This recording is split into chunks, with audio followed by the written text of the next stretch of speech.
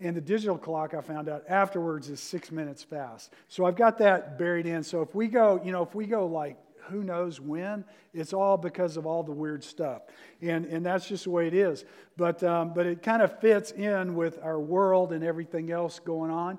And it really fits in if you go in and look at Hosea and everything that's going on through there. But in the midst of everything, what a crazy year. As we come in and look at everything that's taken place. And then we come in and we realize that we have people in our church who are a part of our church family who every week they're looking at us through the camera on the back wall and every now and then I'll say, well, I saw so-and-so or I saw so-and-so on the stream, so the back of your head's really visible to everybody. You can turn around and wave at them if you want. But kind of coming in and then as we do all of that and we're coming in, but hopefully we're kind of moving back to where we can get back together and things will resume some semblance of normal. But as we do, we've been going through this book of Hosea. We began 3 weeks ago. We started off in Romans 5:8, and Romans 5:8 is kind of the theme of all of it. It's the extravagant love of God. And Romans 5:8 says God shows his love for us in that while we were still sinners, Christ died for us. He extended his grace and mercy to us before we ever reached out to him, before we were even able to understand our condition and our need for him. God awoke in us that need for him. So this is the fullness of it all, and it's the basis for our hope. Our hope is founded in Christ and what Christ has done for us.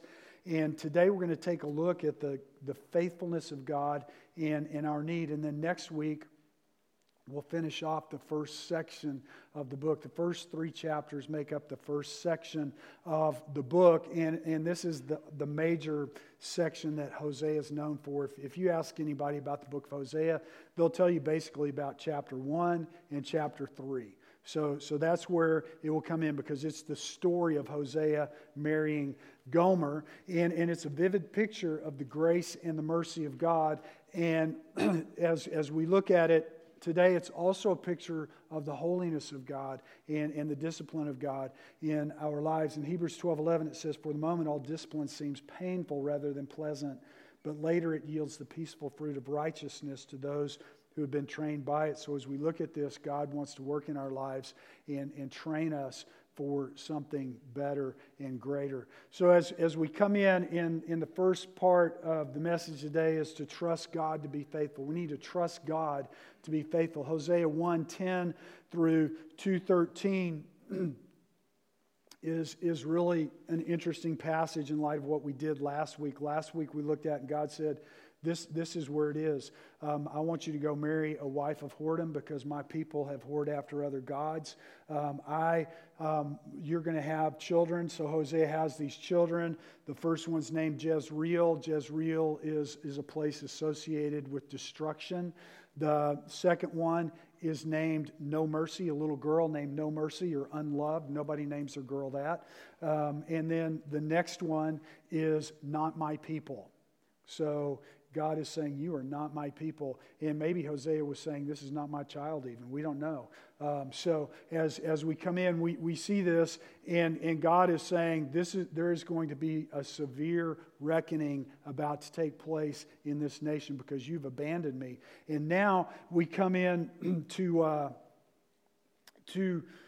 verse 10, and he says, "Yet the number of the children of Israel shall be like the sand of the sea, which cannot be measured or numbered.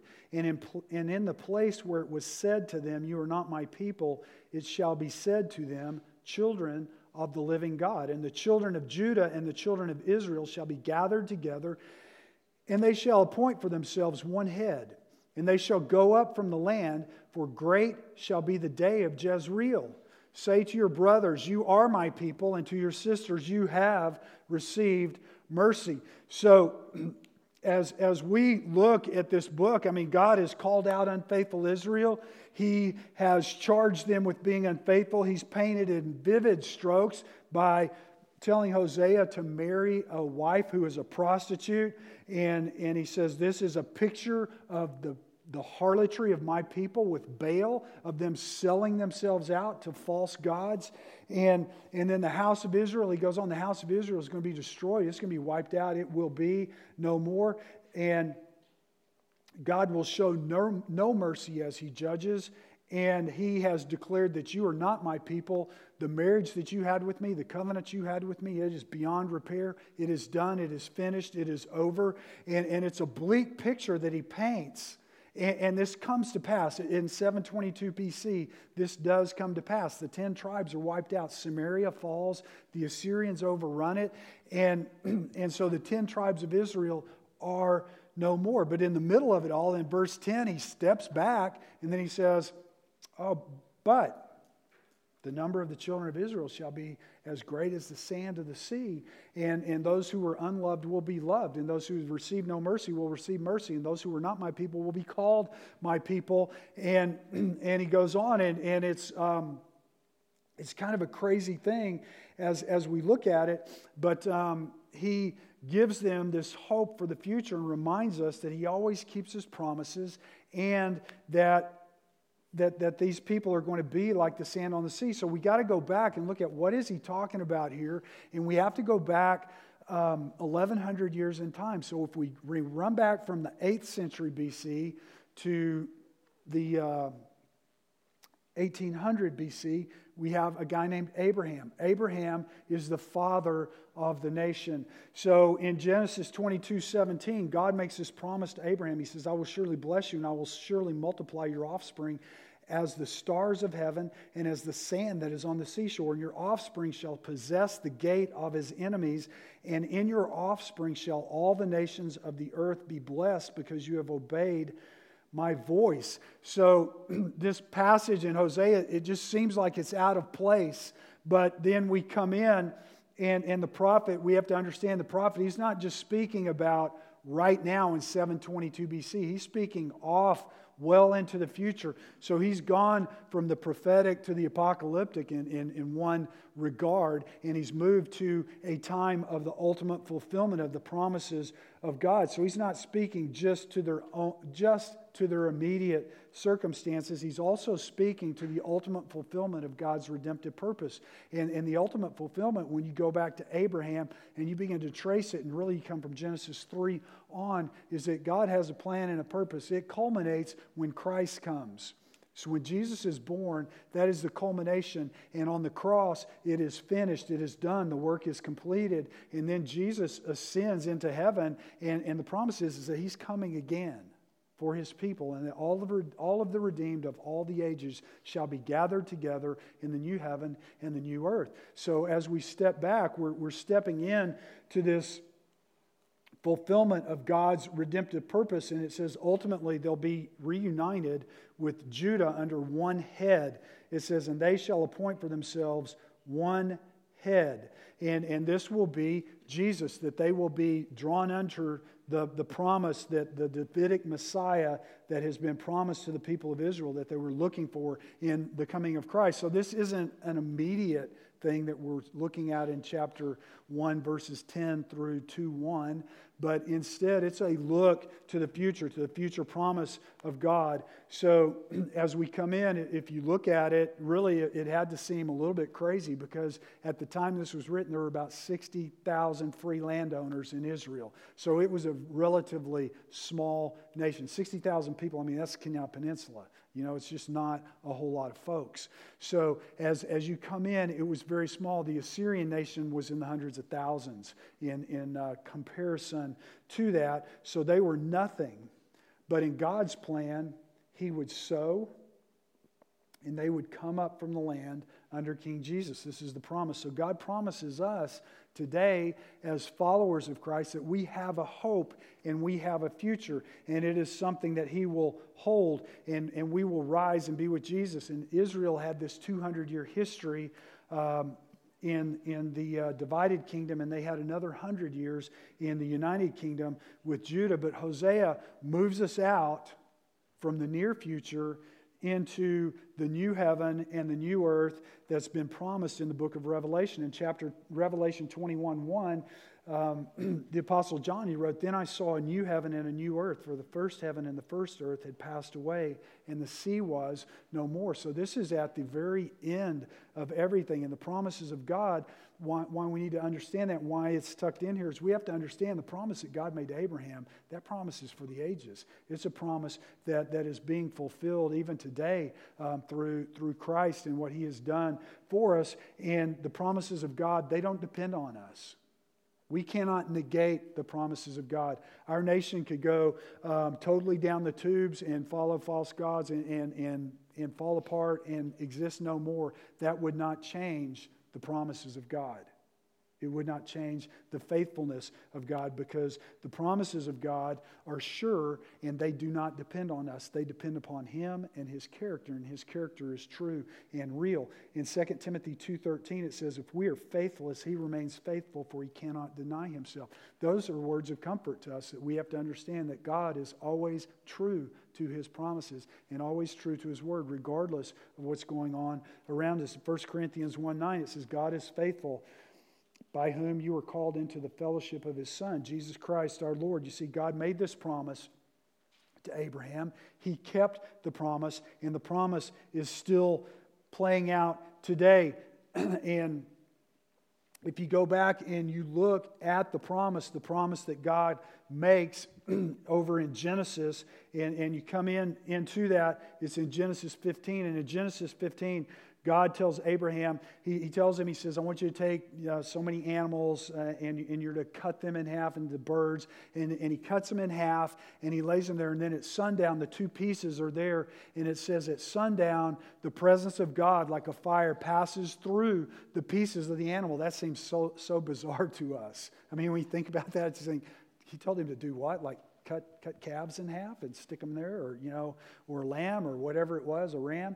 Yeah, well, that was common in their day and time. For us today, if I want to make, if I want to do a contract with you or a covenant with you, the way that is done is we draw up papers, or maybe have an attorney draw up papers, and then we sign those papers, and those papers are notarized with witnesses saying that these are legally binding documents. And then sometimes people try to weasel out of the contract, right? Because that's the way we are. When God makes a covenant, it's a whole different thing. And in their day, it was a whole different thing. When you cut those two animals in two and you lay them down there and you walk through the pieces, and the two parties in the covenant, each of them walks through the pieces, what they're saying is, if I break my word, may I be as this animal cut in two. It's saying this has been cut in blood, and it is for life. It cannot be violated, and the violation of it would be the violation of life to take the life. So it's a serious thing. But as you come in Genesis 15, the interesting part, this is the interesting part of this covenant, because in covenants through there, you'll see people cut covenants with one another. But in this instance, God cuts the covenant. Abraham didn't cut the covenant. Abraham is asleep, and he goes in, and then God does it. This is a covenant that is a covenant of divine commitment. It's not a covenant of human obligation. Huge difference. You see, if you're counting on me or I'm counting on you, the only thing that we can really count on is that we'll let each other down. Because we're human beings, right? I mean, ultimately, some way, somewhere, somehow down the road, we'll let each other down. And we know that, and because we understand that, we mend our fences and we move on. But in this instance, this covenant will never fail, because it's a covenant of divine obligation, and God never fails in His promises. So the promises of God are sure, and they're not based upon us. And that promise wasn't built on Abraham. It was built on God. And as God made it, this is an amazing promise for us today, because He promises that when we truly enter into covenant with Him, we belong to Him forever. This is the promise that Christ has made to us. In John 10:27 through 29, Jesus said, "My sheep hear my voice, and I know them, and they follow me. I give them eternal life, and they will never perish, and no one will snatch them out of my hand. My Father who has given them to me is greater than all, and no one is able to snatch them out of my Father's hands." Now think about that. Think about that for a minute. Jesus said that this is a promise of God that is obligated by God. And he says that everyone who is given to me belongs to me, and you cannot take them out of the hand of Christ. What Jesus is saying is when we come to him, we belong to him, and he will hold us, and he will make it possible for us to live a life of faithfulness to him. He is the one who works in us. Why is it so important to us today that it is Jesus who holds us instead of ourselves? Why? Why is that important? It's important because the truth of the matter is covenants of human obligation sometimes work out well and sometimes they don't. But a covenant of divine obligation, that's a covenant that's forever. That's a promise that's forever. That's something that God does and holds for us for all times. So, as we come on, oh man, this stupid iPad. I hate this thing. Oh, gosh. My notes are covered oh, well, there we go. It came back. I don't know why it does this, but I just want my book to work. All I want is the book on there to work. And all of a sudden, I go to swipe the page, and it pops up the news. I don't care about the news. The news is bad. Look, let's just say it right now. There is no good news. If you want good news, Matthew, Mark, Luke, and John have a whole lot of it. It's just chock full of it. As a matter of fact, from Genesis 1:1 to Revelation 22:21, it's just chock full of good news. Chock full. It'll tell you everything about every problem that we have today and where it comes from and how to fix it. With a good hope for the future. But that stupid news app, it ain't nothing, man. It's just got nothing in it that's any good. So anyway, we're in Hosea 2:2 through 13, and it says in that the second point is we can trust God to be faithful to his promises, and also that the God who made me is the only one who can fully satisfy me. The God who made you is the only one who can truly satisfy you. You're not going to find satisfaction ultimately outside of God. You may find satisfaction for a while. You may find pleasure for a while. You may find fulfillment for a while. You may find it, but ultimately you're going to want more. You're going to want the next adventure. You're going to want the next thing. You're going to want the next whatever it is that you're chasing after, because every time you chase after something other than God and you get it, what you find out is it ultimately can't deliver. It's only good for a season.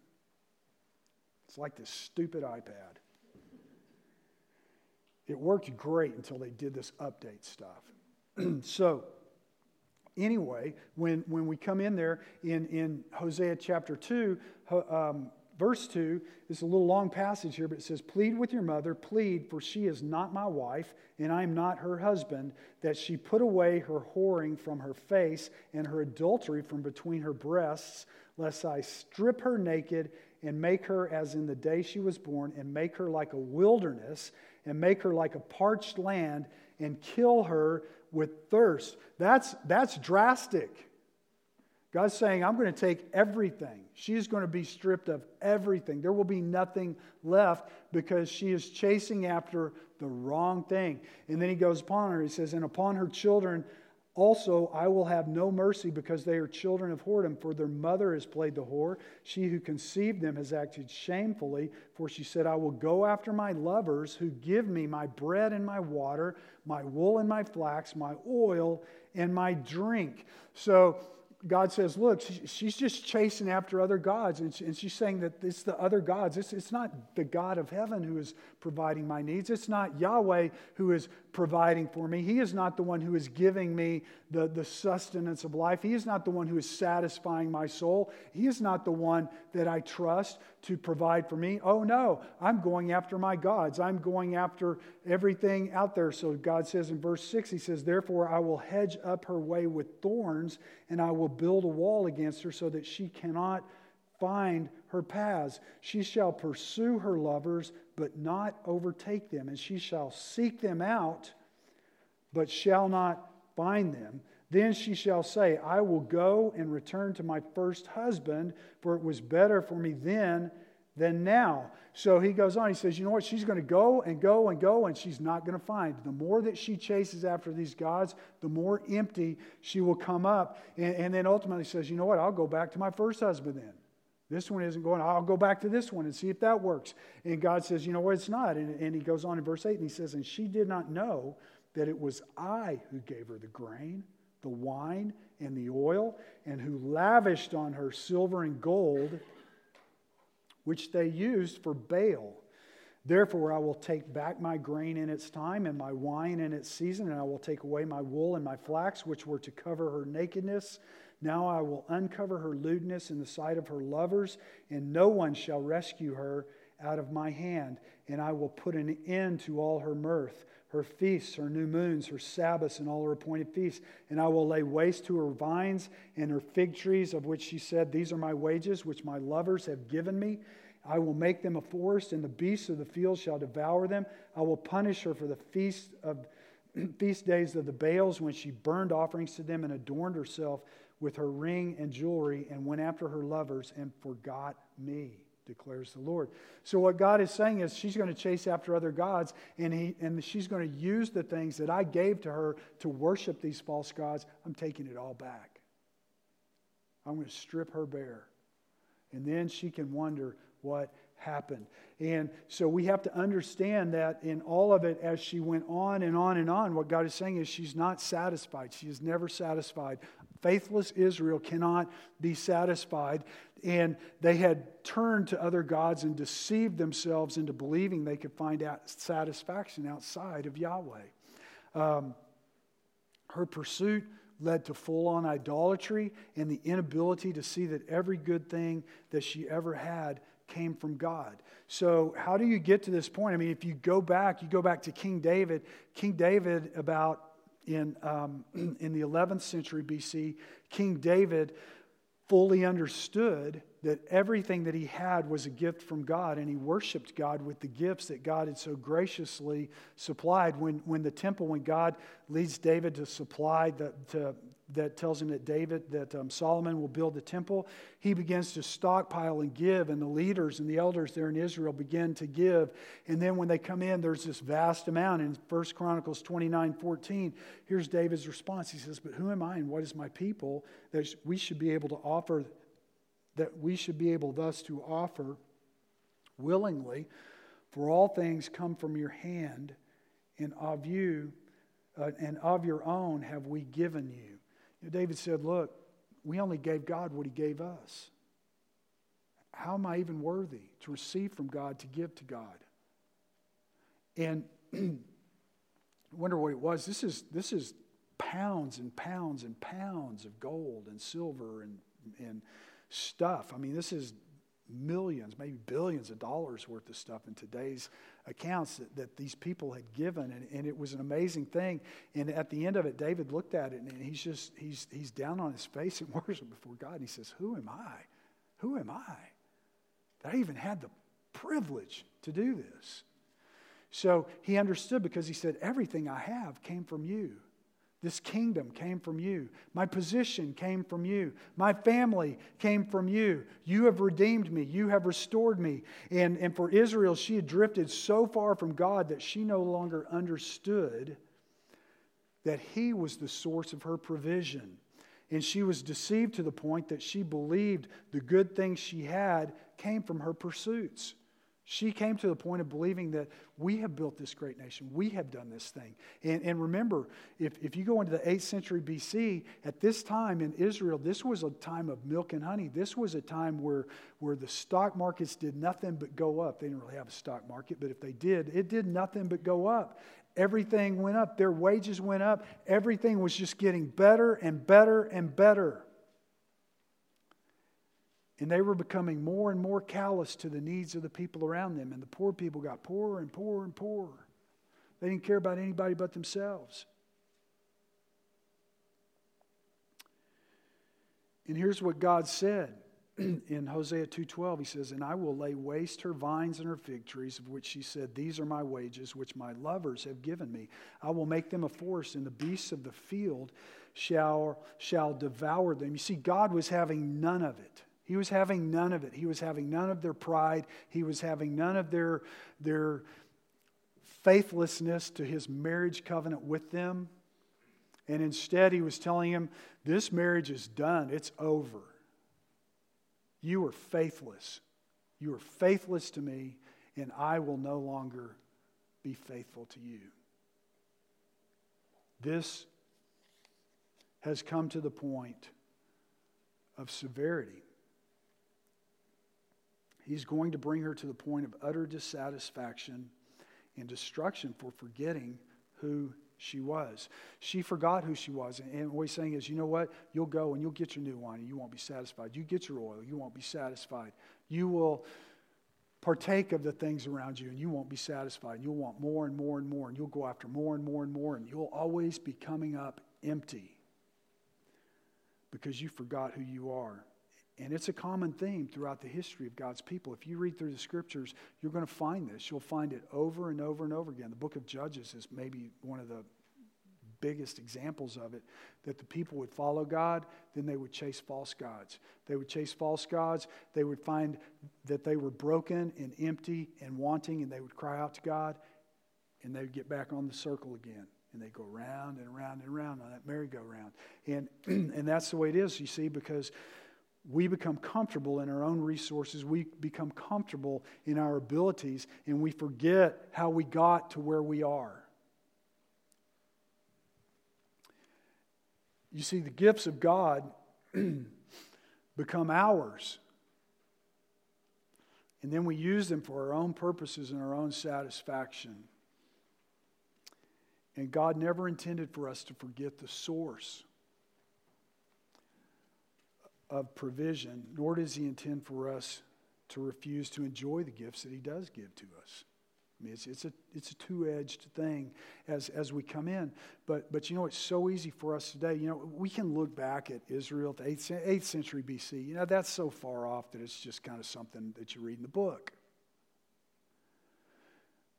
But when you understand that the 8th century BC was a whole lot like the 21st century America, and you come in and we look and we come in and we see and then we go in and we go, you know what? I worked hard for this. I got it. I worked hard. I've earned this. This is mine. And I'm not saying that you didn't work hard. Don't get me wrong. But we forget that God put us in a place where it was possible for that to happen. Do you think for a moment that if you were born in Haiti, that you would live in the house you live in today? Liberia, where Dave and Trudy went, and it's just to give somebody a package of crayons is a big deal. You see, God put us here. He put us here at this time for a purpose. He has a plan and a purpose for our lives. And the scriptures tell us that He appoints the time and the place that we'll live. And He's done this. So we have, first of all, we have opportunity. We didn't do anything to earn that opportunity. It was just there. We were born into it. The people who came before us placed it here. And the people who came before them and the people who came before them, we can only stand on the shoulders of those who go before us. And ultimately, we have to look at it and say, you know what? It was God. It was God who enabled people, who called godly people to form something and to do something and to set down principles that we have. We have some biblical principles that make our country work. So we come into that. And then, but we look and we think, you know what, I did this. And then we forget, sometimes we think, you know what, I've been really smart. I've done things really well. Well, we forget that God gives us our intellect as well. Our intellect comes from God. Our abilities, our skills, Everything is a gift from God. Everything that we have comes from Him. And that's a great place to be, is to know that.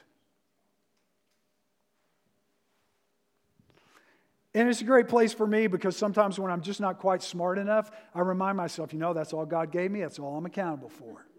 I don't have to be any smarter. I can only be what He made me to be. I can work with that and do my best with it, but I'm never going to be at that next level. Because you know what? This is where God's put us. This is what He's done. And this is what happens here because He gives these things to us not just for our pleasure, but for our worship. It's both. It's not one or the other, it's both. It's both. In 1 Timothy 6, 17 through 19, it says, as for the rich in this present age, that's us, by the way, charge them not to be haughty, nor to set their hopes on the uncertainty of riches, but on God, who richly provides us with everything to enjoy. They are to do good, to be rich in good works, to be generous and ready to share, thus storing up treasure for themselves as a good foundation for the future, so that they may take hold of that which is truly life. It's just a reminder. You see, God intends for us to use our wealth, our talents, our time, and all of these things to build His kingdom and to enjoy in the process. To enjoy in the process as we watch Him do amazing things around us. And these people were so far from God that this was about them. It was no longer about accomplishing the things that God wanted to accomplish in their lives. And He was about to allow them to be destroyed because His covenant relationship with them had been broken. It had been broken. I mean, not only had it been broken, it had been trampled into the ground and violated so far that God said, I'm done. I'm done. Because they had failed to worship Him alone, and the benefits of that covenant were no longer available to them. No longer. He says, I will judge faithless Israel. They are not my people. They left me a long time ago. And these people who are here, I don't know them. And He says, I will judge them for their whoredom. Yet what He says in the midst of all of it, I will bring those back who were faithful. In the end, because there were faithful people in Israel. You got Hosea, the prophet of God. You've got others. And He says, you know what? There will be those people there in the end, at the end of it all, that will be restored, that He will restore His kingdom. So as we come in, we start in Hebrews 12:11. For at the moment, all discipline seems painful rather than pleasant, but later it yields the peaceful fruit of righteousness to those who have been trained by it. It's an interesting paradox. The God who satisfies us when we're at the point of desperation, we can easily relegate to the back seat once He has satisfied us and replace Him with whatever He gave us. And this is the warning. This is the warning in Hosea. Don't take the things that God has given to you and replace Him with those things. Instead, keep your eye focused on Him and keep your eye focused on what He has given to us. Because Hosea is comparing this to whoredom, and he is pointing out that we're selling ourselves out to false gods. He's pointing out that Israel was selling themselves out for false gods. So when we look at these gods in the next few messages, we're going to see some of these things. But a brief glance kind of brings up some of the things that happen in this. Our entertainment, our possessions, our position, our power, our wealth, our allegiance, and you could throw other things in there. They're all affected by this. And how we do that, that's going to determine how strong we are in our relationship with God. And so as we come down, I'd say probably the biggest one for all of us to look at as we come in there is, how do we spend our time? Because how we spend our time is going to impact every last bit of this. Every last bit of it's going to be impacted by this, because worship takes time.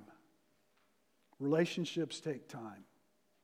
And if you want to grow in your understanding of God, if you want to grow in your walk with Jesus, it takes time. It takes time. So if you look at how do I spend my time, do you have a time that you've carved out on a regular basis? I have a regular time that I spend with God, that I read from the Word of God, that I pray over that Word that God has given to me, that I make that a priority in my life. Because if we're not getting into this very, very basic point, we are rapidly going to become Israel. Rapidly. It's a place of destruction. Because when I come into the Word of God, what happens is He reminds me of who He is. He reminds me of what He has given to me. He reminds me of the plans and purposes that He has for my life. He reminds me that He loves me. He reminds me of the hope that I have for the future. He reminds me of the necessity of personal growth. He reminds me that the next generation is dependent upon this generation. Because you see, we stand on the generation before us. The generation after us will stand on us. They will hear the Word of God through us. And we have this opportunity, and we have this privilege, and we have this hope, and we have this understanding that God is faithful. He will always keep His promises, and that He will hold us close to Him, and that we have an obligation to not drift away from who we are. Even as followers of Christ, it's easy to drift and forget about the things that really matter. And Hosea is this stark reminder of what drifting does in our lives and in our nation. Let's pray. Father, we praise You for the hope that You've given to us in Jesus. We praise You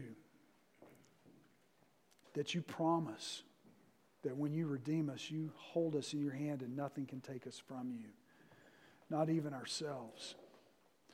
We praise You for the many different stories that You have in Your Word that just show us our nature and Your nature,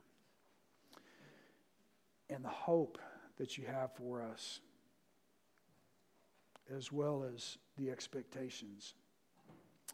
And Father, we pray that as Your people, we would be fully given to You, that we would be faithful people, that we would be a faithful bride, that we would be faithful covenant partners, that we would not only fully enjoy what You've given to us, but that we would fully enjoy it by giving it to You in worship, by acknowledging that You're the giver of all good things, by knowing that each day, and by watching You work in our lives and the lives of those around us. We pray this in Jesus' name.